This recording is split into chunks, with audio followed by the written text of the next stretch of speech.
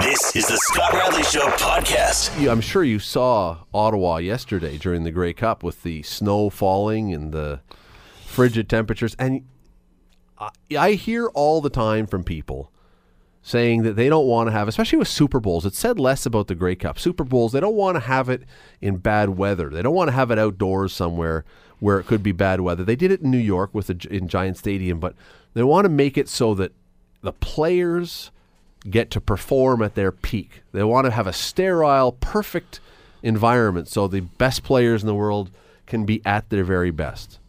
What do you think about that? Are you someone who looks at what happened in Ottawa yesterday with the snow and the conditions wreaking havoc to some degree and say, I like that? Or do you want to have it in a sanitized environment? I think that's a pant load. I mean, I thought yesterday was very cool. 96 in Hamilton. Yep. It snowed. A lot. It was a blizzard that I day. thought it was great to watch. And I think anybody that wants everything perfect is dreaming in Technicolor. I thought it was exciting. I mean, it's the same for both of them. It's not like one of them were playing on ice and the other guys were playing on, natural turf. I think it's just Canadiana. I mean, to see the snow falling in Ottawa, to see Shania Twain be brought in by dog sled, and then picked up by a Mountie. I would have bet a substantial amount of money that nobody could dress Shania Twain up where she couldn't look great, but they accomplished it. I have no idea why she wasn't in a pair of blue jeans. And I guess the other thing is if there was a chance it was going to be played in warm weather, her outfit would have been far more appealing. I'm just amazed that, frankly, considering you had the dog sled, the snow, the Mounties, the Grey Cup, I'm just frankly amazed that her guitarists weren't like doused with maple syrup or something. They're not going to douse her in maple syrup, so put it on the background. It was pretty cool. She was very Canadiana. The snow was falling. It was almost like a Hallmark card. Sure it was. And I look at this and I think to myself, it is. First of all, when you say both teams, it's equal for both teams. Unlike the NFL, the one thing you can say for the NFL is that because of the geography of the United States, you have teams like the Miami Dolphins or the Arizona Cardinals who play in hot weather, and you have teams like the Buffalo Bills who are more used to, or the Green Bay Packers. So there could be seen as an advantage for those teams if it was played in crappy weather. In Canada, every team should be used to some kind of conditions. There's no huge advantage to one or the other to having snow falling or not falling. Well, up until a couple of years ago, it would have been a disadvantage to the Argos because they played indoors all the time. But you also play games on the road in other places. So it's not like you should never have had that kind of experience. But the other thing is, and I talked about this, Jamie West was hosting for Bill Kelly this week, and I was on with Jamie this morning. We were chatting about this. And my thing is, part of sports, a big part of sports, at any level, is the ability to adjust on the fly and deal with things that are not expected. And if you're a hockey team and your best player goes down, you can't say, okay, guys, wait, we're going to put this game off until my guy gets back. Connor McDavid just last year broke his collarbone 2 years ago, whatever. We're going to put a hold on our schedule till he's ready to play again. The Oilers almost did. Well, but there's things that you have to adjust if you're an athlete. You have to be able to take whatever is thrown in front of you. Yeah. And I love when there's something as obvious and as impactful as a blizzard or almost a blizzard now. And you say, all right, now let's see what you do. Now let's see how you can play. See how you handle adversity. Not just by being down by 21. See how you do with this. I found it interesting that the one Argo, whose name escapes me, doesn't really escape me. I didn't know him before the interview, and I can't remember it now. But when he said, "What are you from Toronto?" Yeah, don't know any of the Argos. Gave all the credit to their assistant equipment manager, who had determined that it would be better to flip shoe wear. Yeah, and gave him tremendous credit. And I always like it when the stars will acknowledge that a guy that generally plays a small part other than handing them a towel and cleaning up their equipment for them actually acknowledges that may have been a significant contribution. Sure. But look, a team is a team. But if you are an equipment manager, of course you're not going to be seen as a star. You're not going to be signing autographs, but you're a part of the team. You've built. There's a reason they talk about building an organization, and you may play a tiny infinitesimal part in that team all season long, but at some point you may be able to have an impact one way or another. And good for that guy for doing it. I get better than anybody how important those guys are, because the guys that do the real McCoy stuff. They do the laundry, they set up the room. I get it. I mean, they are a very integral part of our success and any team's success, as long as the guys have got what they need. Because when they walk in the room, they're not thinking about the deposit that's going in next Thursday. They're thinking about the game and how do you make them more comfortable. So you're right, it is a great big team. Well, and look, it's not... If the guys you're talking about, or the guys who are the equipment managers for the Leafs or the Argos or the Ticats or whomever, everybody knows how to do laundry. There's no, unless you forget to rinse the stuff and everyone's itchy all game because there's soap all over. I mean, everyone knows how to do laundry, but how many times... There is a reason the players have it done for them, Well, that's what I'm talking about, the equipment managers. Everybody can do laundry. But how many times have you heard someone say, oh, this guy's the best skate sharpener in the business?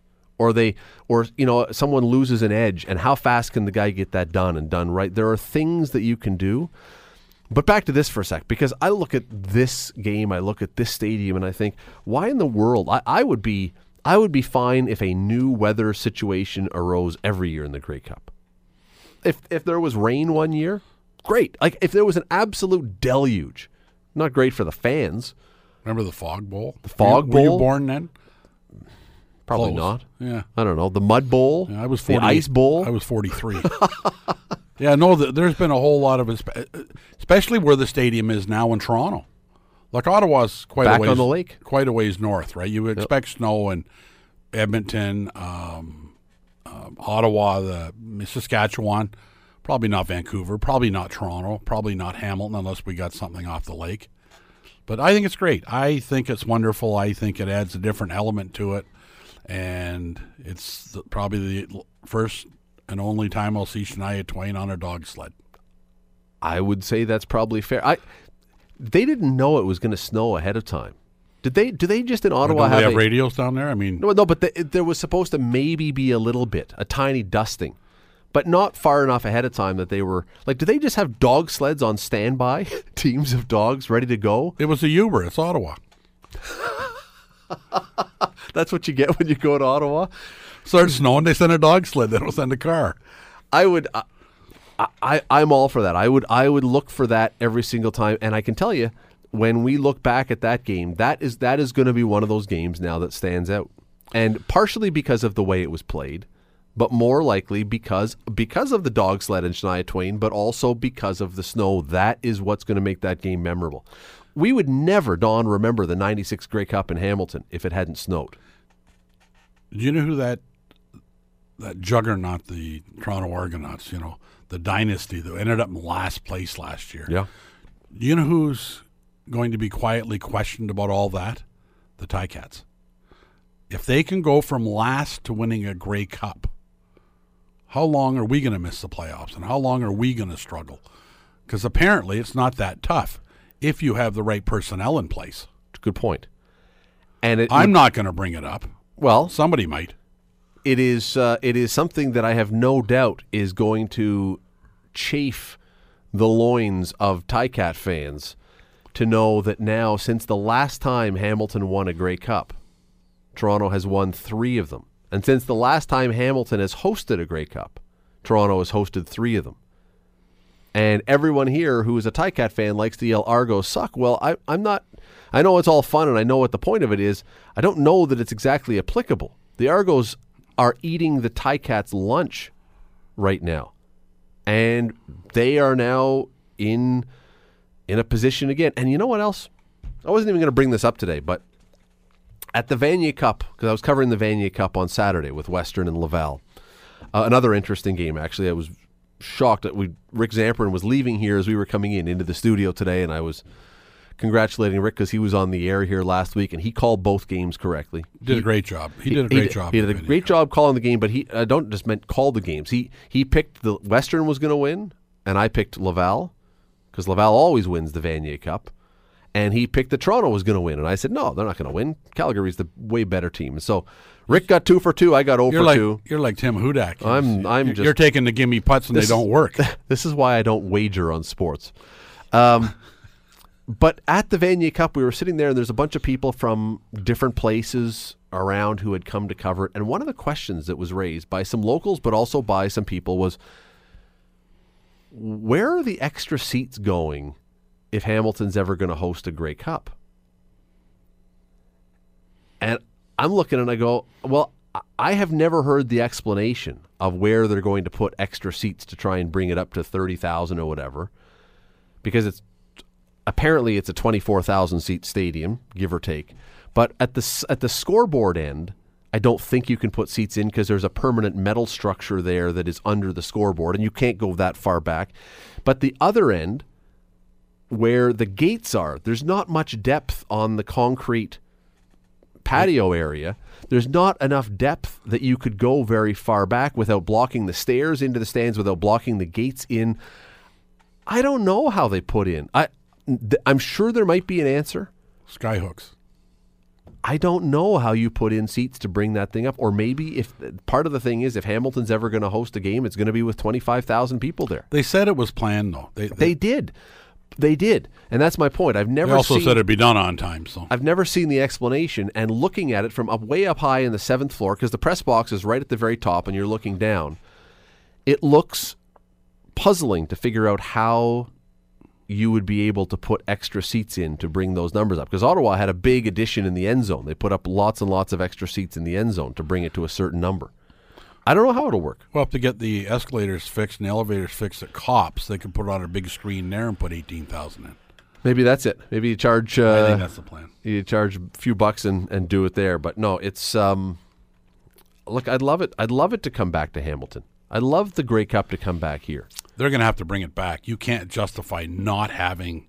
You can't have a 9-team league. Yep. And get it every quarter of a century. Well, not only that, Don, but there has generally... 96, right? 96 was the last 21 time years. hosting. And there has generally been it's not a guaranteed thing, but generally an acceptance that if you get a new stadium, we're going to give you a Grey Cup. And they do it not just with the CFL. They did it with Ottawa. Ottawa. Actually, they gave them a franchise. Winnipeg, Regina, they're all Toronto with BMO Field. And it's not just with these. Look in the NHL. If you build a new arena, we obviously can't promise you the Stanley Cup Finals because that's in the home of the combatants. But we'll give you the All-Star Game, or we'll give you the draft. We'll give you something as a big plum to make sure that you get something there in your new arena. Places like Edmonton and Detroit, all they're going to get is the draft. Well, for a couple of years. And they got beautiful buildings. Sure, but you can't do anything with that. You can't. The NHL doesn't have neutral site playoffs, so you're not. That's nothing you can guarantee to a team, but they can give them events. And Hamilton seems to me the only one that is going. Now I know that there's still the lawsuits and the stuff in court and everything else, and they've said we're not doing anything until this is all sorted out. But I'll be very interested once this, assuming it ever is, once this thing is sorted out, how quickly does this city and the Tiger Cats put together a serious bid to host the Grey Cup, and then how do you do it? Well, even though the stadium seemed like a gift, it was still an expensive proposition for the city. And you got to think they're going to demand a return on their investment soon. Well, I think the city would want to have a Grey Cup here. Absolutely. They're going to want to have a Grey Cup. And Mayor Eisenberger is going to tell you, we'll take it every other year. Now, remember, in 1996, they were giving tickets away at Tim Hortons. There was a 2-for-1 the day before the game, as I recall. Buy a double-double and we'll give you a ticket to the game. Yeah. No, it was you buy a coffee and a ticket and you get a free one, a second one. And that it was, I would not expect the same problems. Well, you can't use that as a fair analogy. I mean, Ottawa just left. Well, right? And they got one back. I mean, they left the league, and they got a great. So they're not holding. I mean, my tongue is firmly planted in my cheek when I say that, but it wasn't good. But there's also not going to be even, and I assume that there is a plan for how they would bump up the ticket numbers, the seat numbers at Tim Hortons Field. Looking at it from way up above, I don't know how you do it with very much, but I'm sure there's a way. I'm sure there's a plan. But even so, I don't see that you could even get up past 30,000. And so the only issue becomes for Hamilton, if they were ever not going to have a glorious return, would be if the ticket prices got so high that people said no thanks. But if you price them properly, and after all the time it's been away, it seems hard to imagine that you could not have a successful Grey Cup back here. You have to buy 2 tickets at Tim Hortons to get a free one. You're listening to The Scott Radley Show, weeknights from 7 to 9 on AM 900 CHML. Don Robertson is in studio chatting sports for the first hour tonight, as he does every Monday. Don, I just want to stick with the Grey Cup for a couple more minutes because something really fascinating happened at the end of the Grey Cup. After the game was over, after the Argos are celebrating, reporters go into the Calgary Stampeders dressing room. And we know why the Calgary Stampeders lost, or at least what the big play was that really cost them the game. It was for the Argos, it was the opposite Leon McCoy fumble. It was a fumble near the end zone that actually played to their benefit. Calgary's Kamar Jorden fumbles the ball. Toronto picks it up and runs it back almost the length of the field for a touchdown. It was a bad fumble, especially considering the time, especially considering the location on the field. When you go to the Calgary dressing room after the game, the reporters gather around Marquay McDaniel's locker, former Hamilton Ticat, and he shreds his teammate. Takes him to the woodshed. He absolutely hung him out to dry, threw him under the bus, and took him out to the woodshed all in one. Talked how it was stupid football, how can you not be covering the ball at that moment. I don't want your extra effort at that point. Get down to the ground, hold on to the ball, let us at least kick a field goal on it. He absolutely went after his own teammate. Is it ever, under certain circumstances, when you have an error that is as egregious as the one that was committed by Kamar Jorden, is it ever okay for a teammate to do that? Because normally you would say no. But in this particular case, is it okay to call the guy out? I guess you have to look at it, is it okay to tell the truth? Exactly. Because that's what happened. Everything he said was true. And is it traditional? No. Do guys like you ask questions hoping you don't get the stock answer? You know, everybody gave 100%. He gave 100%. He was trying. It was bad luck. No, it wasn't. It was unsmart football. That's not the type of thing you do in July, and it sure as hell isn't the type of thing you do in a Grey Cup that might cost you a chance to tie and or win the football game. Well, it would have put Toronto up by... That wouldn't have tied it. But no, it would have put Calgary up. If they had just gone down and they kicked a field goal, it would have been 11 points with 4.5, whatever it was, minutes left, which is really tough to come back from. It's a two-touch football game. You got to score twice. In the snow, against a defense that's playing well, you almost win the game if you just hit the ground. So your point is correct. Everything he said is truthful. The question is, can you say it? Apparently you can. Do I think it's a good idea to say it? I found it refreshing, and it's the truth. And if you sugarcoat it in any other manner, then you know what? I bet the Calgary fans loved it. Okay, and you're probably not wrong there. What about in the dressing room? Who do you think? Because the players are going to take a side on this somehow. The players are not going to be neutral on these comments. Are they going to be rallying around McDaniel for telling it like it is, or are they going to be rallying around Jorden, who's the poor guy who's now wearing this whole loss? Well, he won't be. He'll be easy to find. He'll be sniffling in the corner after that. Now, you're going to, and you don't know, right? Football teams are huge, so there's cliques all over the place. And I'm guessing that they don't go out for breakfast on a regular basis. Those two guys? Yeah, for sure now. Well, but I'll bet you they weren't close. And that'll have a bearing on it. I mean, when you call a guy out, generally you're not calling out your best friend. Although what was very interesting was that the interview with Jorden afterwards, so after McDaniel has just completely lambasted him, the interview with Jorden is right beside Marquay McDaniel's locker while he's standing there. It's like, well, you're not going to be able to step away. It was right there.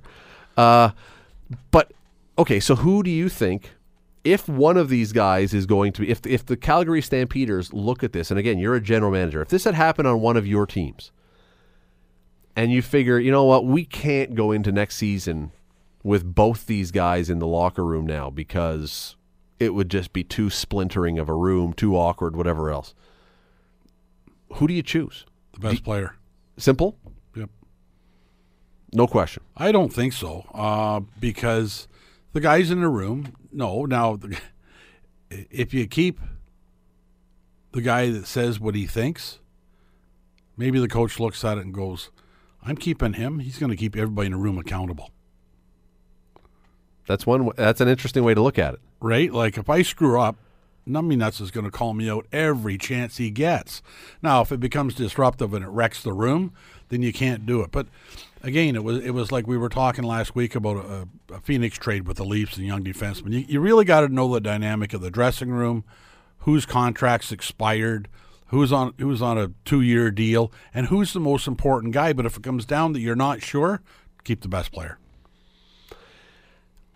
The other side of it would be, if I'm the coach, do I worry that he may go off again now? If he feels, and I don't know how the perception is in Calgary, but if he feels that he's been supported on what he said here, and there's great rallying around Marquay McDaniel, of course, being supported because they like that he was very honest, does he feel emboldened that next year in the second game of the year, not the Grey Cup, but in game 2, when some guy drops a ball, that it's my time to come out and blast him? Do you worry that he now becomes the voice of dissension within the room? Then the coaches, I think, step in and say, we can't let this become an epidemic. We can't be ripping each other to shreds in the media every time somebody screws up. I guess the only other concerning thing, if you're a coach, is, and you keep him, the coach is going, what if he unloads on me? Well, there's that. Yes, there is that part too. You clearly have a wild card in here, but what if he unloads on me? Were you shocked, though, to see this actually happen? Because I'm trying to remember the last time. There are guys who probably don't like each other, and you will have teammates who will occasionally say something. Or occasionally, we had, earlier this year, we had the Ticats have a fight in practice, or a scuffle, if you want to call it that, whatever. Those things kind of happen. I can't remember the last time a player in any sport for any team basically blamed a teammate for losing a championship. I mean, imagine if in the NHL you lose in overtime and the microphone goes in front of a defenseman, he goes, our goalie just wet the bed. That was a horrible shot. He sucks. We should have won the Stanley Cup, but goofball over there couldn't stop a beach. I mean, I've never heard this that I can think of. I've never heard this before from anyone. Well, it's not very traditional. Remember when Steve Smith banked it in off his own goaltender and probably let Calgary get by the Oilers? Maybe prevented them from winning another Stanley Cup. You didn't hear Gretzky and Messier going, what kind of a slug is he? No, and traditionally, and that's a great example because that was equally careless. That's the best way I can describe it. That was a moment. Steve Smith was a good defenseman. That was a careless moment in a big game. Traditionally, good teammates, the worst they'll get is say, listen, he'll do that 300 times and never do that again. It was a tough break. It could have happened to any one of us. Any one of us could have done it. And, the guy that's giving that answer is lying through his teeth. He's going, are you kidding me? He does crap like that all the time. It was only a matter of time before it happened. You're never getting that for the most part. So it certainly was unusual for the guy to get called out. So got to go to a break. But you want to know something? The one thing that I wonder about is what happens next year when Marquay McDaniel drops a pass that would have won a game. And you just know, because Murphy's Law is alive and well, that at some point next year, Marquay McDaniel is going to be wide open, streaking down the field in full stride, and Bo Levi Mitchell is going to drop a pass right into his hands, and he's going to drop it. That will happen because that's the way the world works. Do you know what he does after the game? That is as bad as last year making that fumble in the Grey Cup if he's a smart guy, he would do that.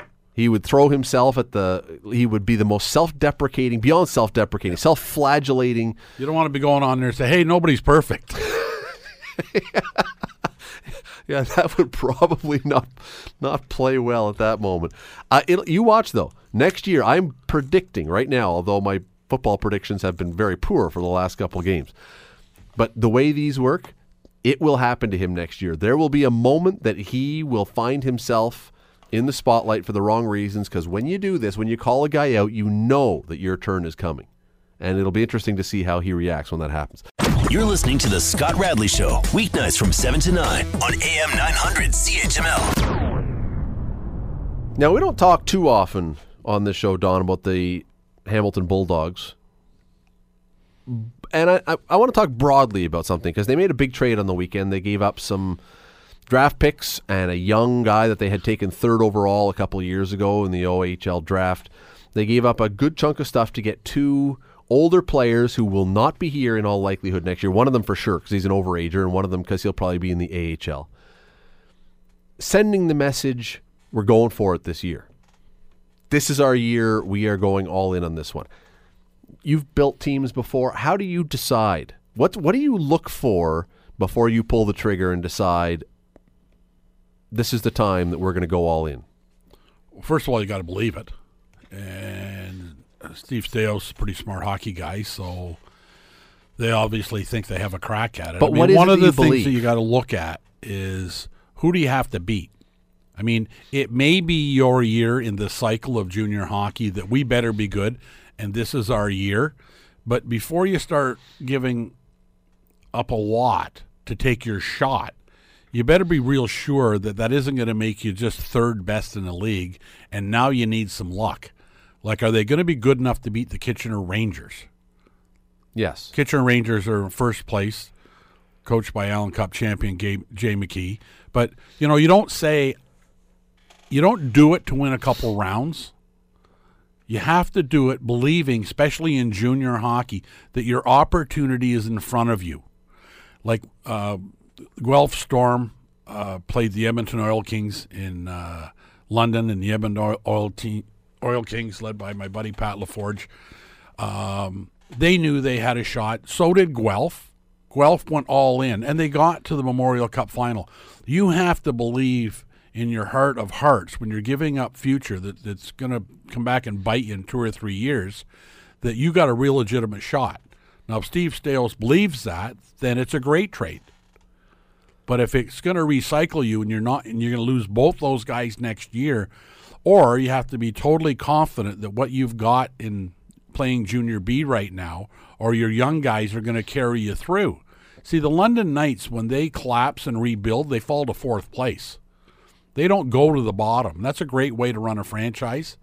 And that's who Hamilton would love to emulate. Sure. The Hunters are outstanding. Dale Hunter, they do an outstanding job down there. Like I said, when they rebuild, they don't go to the bottom like most teams do. They say, you know what, fans, you're going to have to suck it up for a couple of years. So Staios must know what his plan is. He may not be done, because the trading deadline is early in junior hockey.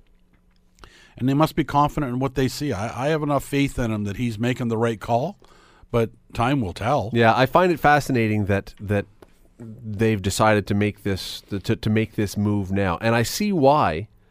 I see why they're doing it. They're a team. They were in 4th place overall in the league, and they were the lowest scoring team in the entire league. And I'm looking at this thing. I'm sure that they're saying that's hard to do. It's very hard to do. If we could just get some goals, we can be a really, really, really good team in this league. And when you say you got to be sure that you're not going to be just the 3rd best team, well, you don't know for sure you're not going to be. But do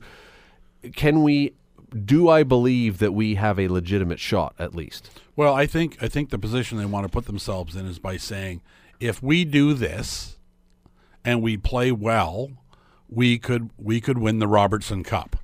But if they did that and say, if we do this and we get really lucky in a couple rounds, that's not smart. You don't want to be saying we got to get really lucky and a couple things have to go our way. You have to feel that this is the thing that could well put you over the top. And again, I'll defer to Staios' expertise. He's a pretty good hockey man. And, I'm sure he's confident that he's doing the right thing. I don't with my work with the McCoys, don't have an opportunity to For sure. follow the OHL enough, but that's where I would put it. It's just the idea of I'm sure, and you've been through it, I'm sure there is some clenching of certain parts when you have to finally go and pull the trigger on that one to know that if you're giving up a lot, it better work out. In 2014, when we won the Allen Cup, the next year we had 5 guys come back. But you went for it. And was it worth it? We won the Allen Cup. So it was worth it. And everybody that does what we did falls to the basement and misses the playoffs. What we do, we went back to the Allen Cup the next year in Newfoundland. Absolute blind luck. You're listening to The Scott Radley Show, weeknights from 7 to 9 on AM 900 CHML. So it was back in the summer, back in August, I believe, maybe even before then, when August 18 was the motion that the City of Hamilton asked the province and Metrolinx for some clarity on what would happen if the city wanted the HSR to run the LRT when it got up and running as opposed to Metrolinx. Because up until now, the idea has been Metrolinx is going to build the LRT and then is going to operate it. Well, we waited and waited and waited, and when I say we, I mean the city, but specifically my next guest and his colleagues, waited and waited and waited for some kind of response. And on Friday, Metrolinx finally got back. We're finding out about it today in a letter from the president and chief executive officer of Metrolinx to the city. And basically what they have said is, and this is the very, very short version of it, the mayor in 1 second is going to elaborate, you go ahead if you want to run it, City of Hamilton. If you really want to be running the LRT, you go ahead. But there are some things you should know before you decide to take it on. Let me bring in Fred Eisenberger, Mayor of the City of Hamilton, the recipient of this letter. Sir, thanks for doing this tonight. Appreciate you coming on. My pleasure, Scott. This is when you got this letter, and I don't know if you agree with my very, very short form Reader's Digest version of what it says. How did you interpret what the letter said about what your possibilities were as a City of Hamilton? Well, I think you covered it pretty nicely. I think they've said that it's not their preference to go down this road. This is not the direction that we started on. And it has not been the practice in terms of other operations that they have funded in the other parts of the Metrolinx system. So design, build, maintain, operate, and manage has been the process up until a councillor came forward and put a suggestion on the table for the province to consider that operations and maintenance be part of the HSR responsibilities. They've said clearly that they don't think that's the right path to take, but if we want to go down the road of taking on additional responsibility, then they would be prepared to have a look at operations. And the letter clearly spells, you probably have the letter before you. I do, yes. The letter clearly spells out a whole list of responsibilities that would come with that, will have to be looked after and guaranteed if they're going to allow the city to go in that direction. Again, it's not their recommendation. They are clear about not including the maintenance aspect of it. And I think I've said right from the very beginning that this is something that they should never let go because it is really part of building a quality system. So making sure that the people that are building it also have to maintain it. Builds in, obviously long-term quality because they're going to have a 30-plus year contract to look after all of the maintenance issues around whatever they construct and build. So that's the right thing to do. You could also make the case on the operating side that there are additional responsibilities that are now going to be borne by the city that are going to have a cost to them. And their question to the city is, quite clearly, if you want that cost, you can have it. But you need to be clear about what you're signing on for. Yeah, it sounds as though what it does, it allows the city a little more autonomy as far as operating this, but my interpretation would be from this letter, they're saying this is going to up the risk to the city also considerably financially.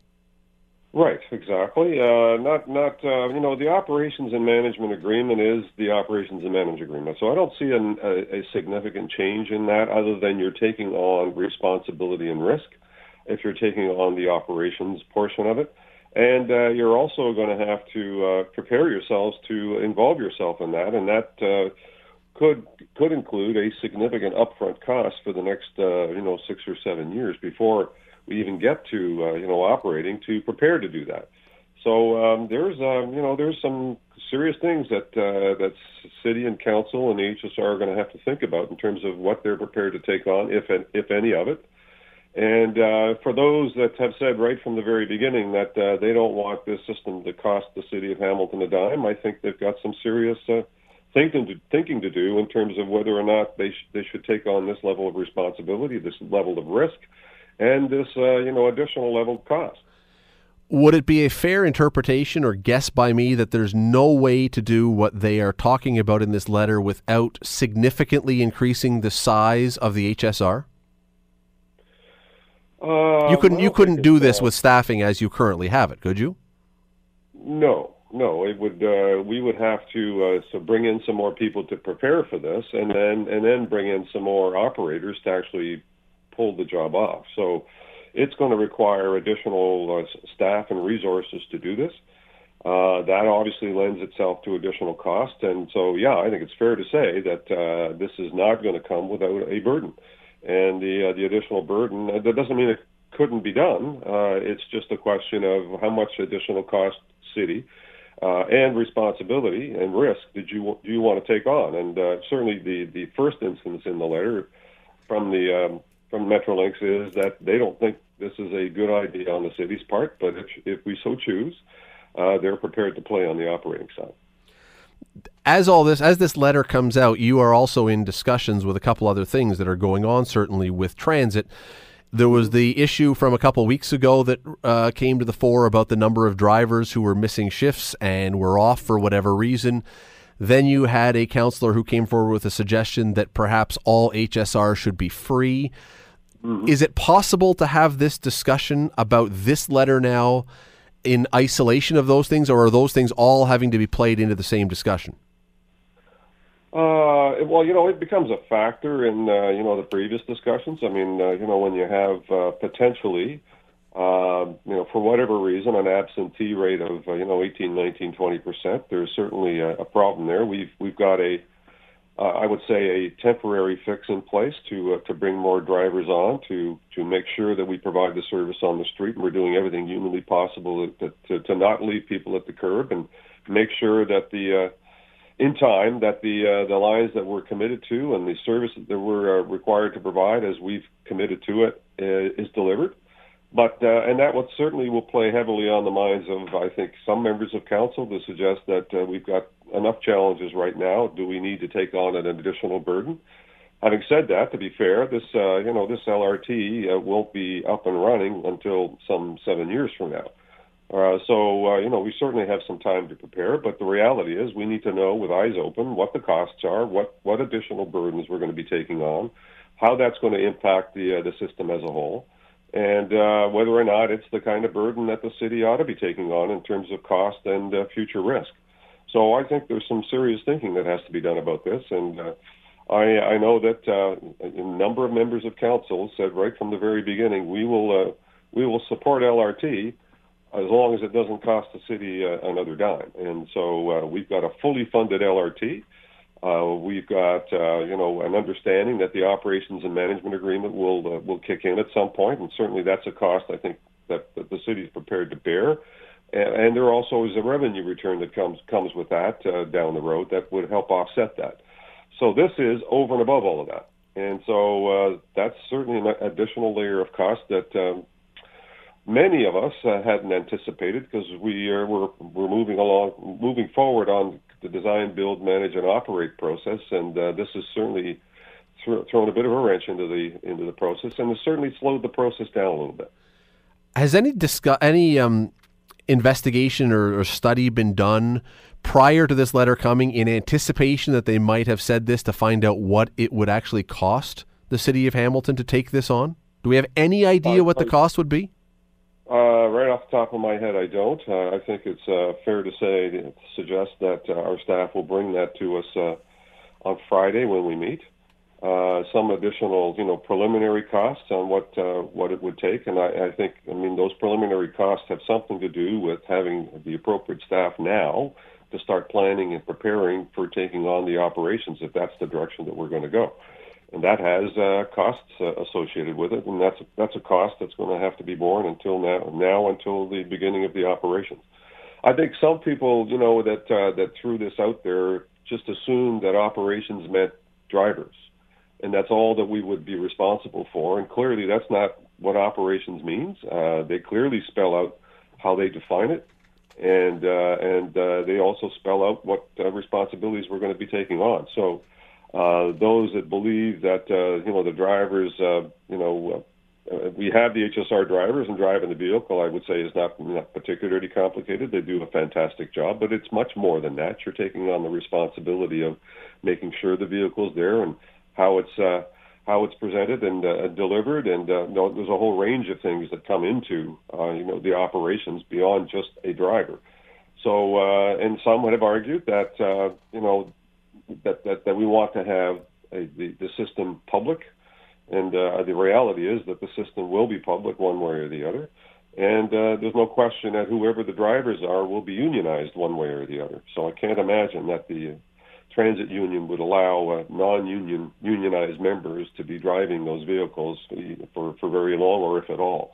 So they'd be unionized quicker than we can blink, I'm sure. So all of those issues will factor into this, and we'll see what the council has an appetite for. Just to follow up on your point about just the drivers alone, if that was the initial thought, from this letter, as I understand it, essentially if the city was to take this on, once they hand over the LRT system to you, if you decide you want to operate it, they'll look after maintenance, as I understand still. Right. But basically everything from administration to driving to collecting fees to security to everything else would be on you guys. Yeah, I mean that's what day-to-day operations is all about. They're going to look after the long-term maintenance of the system, the track, the vehicles. That they're taking that as their responsibility, and that's what maintenance is all about. Operations is how do you run the thing day to day, and everything that comes with it. So as I think the letter mentions, a lost and found system. Everything that has to do with running that vehicle from one end to the other, and all the things that come with that. And interactions with passengers, communications, all of those issues will become issues that the city will have to take on as a responsibility. That's what operating a system is all about. So it's a lot more onerous than I think people originally, thought when they said let our great ATU members, our drivers, continue to operate this. It's not that simple. It's much more complicated than that, and will have an additional cost. Last thing before I let you go. They have said in this letter that January 24th is the deadline that you would have to bring, that the City of Hamilton Council would have to have a motion to decide whether or not to do this. Forgive my pessimism. Is January 24th really enough time? Because it seems lately anyway, when we've got into some of these difficult discussions, they don't move along too quickly. Can you actually have a decision by that point? There's no reason why we can't. I think that our staff certainly have had time to prepare for all kinds of different scenarios. So, we've been waiting, almost 4 months for this answer. So there's been no shortage of work being done, and the work continues. We're moving forward on the design and finalizing the underground service work and finalizing the expropriations that need to happen. So money continues to be spent. We're moving forward on getting the project done. All we need to get to is the RFP process. And I would say that January 25th is not an unreasonable timeline for our staff. I'm sure they've had every scenario possible already mapped out. So they need to now reflect on what the province has brought to the table. And I think they have a pretty good idea of what the impacts are going to be. The question is, is council prepared to wrap its head around that and make a decision? I hope that we make a decision and get on with it. There's been no shortage of discussion and debate on all of the various parameters around all of the operations and management and RFPs and RFQs. So it's time to finalize these issues and move forward. So I'm hopeful that we can get it done by January the 24th and move on from there. Mayor Fred Eisenberger, really appreciate the time tonight. Thanks for doing this at late notice. Thanks, Scott. Have a great evening. That is the short form. And I mean, the letter is 3 pages long. It is quite dense. I'm not going to, I mean, it's not that you couldn't understand it. You can, people can understand it. It's not, but there's a lot in here. And to the mayor's point about the things that are involved in operations, because his interpretation, and I don't think it's a wrong interpretation, is that for some people, the impression was that if we operate the HSR, if the HSR operates the LRT, it would be drivers. That's kind of the idea. Let's have our HSR drivers doing it. But let me just quickly, and I don't even know if it's possible to do it quickly, because there's a few things I want to read you from this letter. The first one, when they're talking, I want to read you the exact line that they say, first of all, when asked for their conclusion about whether or not HSR could do this. Based on these considerations, there's a number of things they've said. I strongly recommend the project continue to be delivered using the DBFOM model. However, if the city decides it is not willing to proceed with this model, Metrolinx is prepared to remove operations from the current procurement and work with the city on the basis that HSR will take on both the commercial and operational obligations under contract with Metrolinx, remaining as the project owner. So Metrolinx, my words now, Metrolinx still owns the thing, still builds the thing. HSR would simply be the operator and be in charge of the finances of it as well, as far as operating it. So it goes on to be specific. Project Co., the name of the company over in Metrolinx, will retain the responsibilities for daily and life cycle maintenance, as well as for capital rehabilitation of the assets. This is what they've done in Toronto and Ottawa. But here is what they say the City of Hamilton and the HSR would be on the hook for. It's not just drivers. Safe operation driving of light rail vehicles in revenue service. So there's your drivers. That part, okay. Regulation and supervision of LRV or LRT operations through the Operations Control Center. So you have to have a control center. Recruitment, selection, training, certification, and ongoing supervision and scheduling of drivers, staff, and other operations staff. So now you must have an administration department for this. Presumably the HSR people who are in place right now could do it, but you might need more of them, I would guess. Regulation and supervision of all LRV, LRT movements on the main line and to and from the operations, maintenance, and storage facility. So you need to have some sort of system that regulates and keeps track of where these things are. You know, if you have a train, for example, you know where the train is so there's not an accident. There's got to be somebody now, so you have to have people monitoring where these things are. That now goes to the responsibility of the city. Control of critical safety systems and authorizing access to LRT rights of way during operating hours. So the LRT will be having, as I understand it, right of way through the city, but there will have to be lights or signals or something that would prevent cars or trucks or whomever else from getting in the way so there's not accidents. That falls to the city.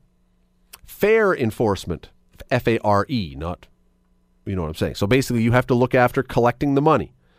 Providing customer information and assistance, including lost and found, addressing customer queries, and complaints management. You now must have a customer service department. Could the HSR handle that? Maybe. I don't know if they have a customer service department significant enough at this point to be able to handle LRT as well. Respond to security incidents and emergencies, monitor passenger assistance intercoms, and on-demand real-time CCTV, closed circuit TV, coordinate responses with police, fire, and emergency medical services. So you must have then a security department.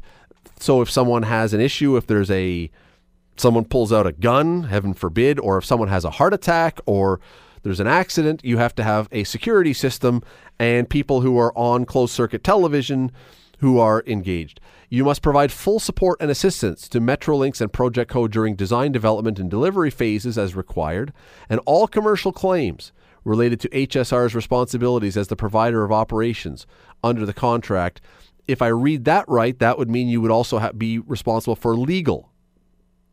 I stand to be corrected on that one, but that's how I would read that if you were to be sued for things that happen, that becomes a responsibility of the city. It's a lot of stuff. It may be a good thing. There may be people who are still saying the trade-off to actually have the HSR and the city of Hamilton operating this as opposed to the province or Metrolinx is a really good thing. I've just seen the letter. You've just heard it. I've just seen the letter a couple hours ago. I just heard from the mayor. There may be good things in here when you get a chance to more deeply think about it and ruminate on it, but that's an awful lot of stuff that you would, in addition to just providing drivers, that you would be responsible for if you were the city of Hamilton. And will that fly with council, especially as the mayor said, with a city council that has said, or with a number of councillors anyway, say we don't want this to cost the city anything?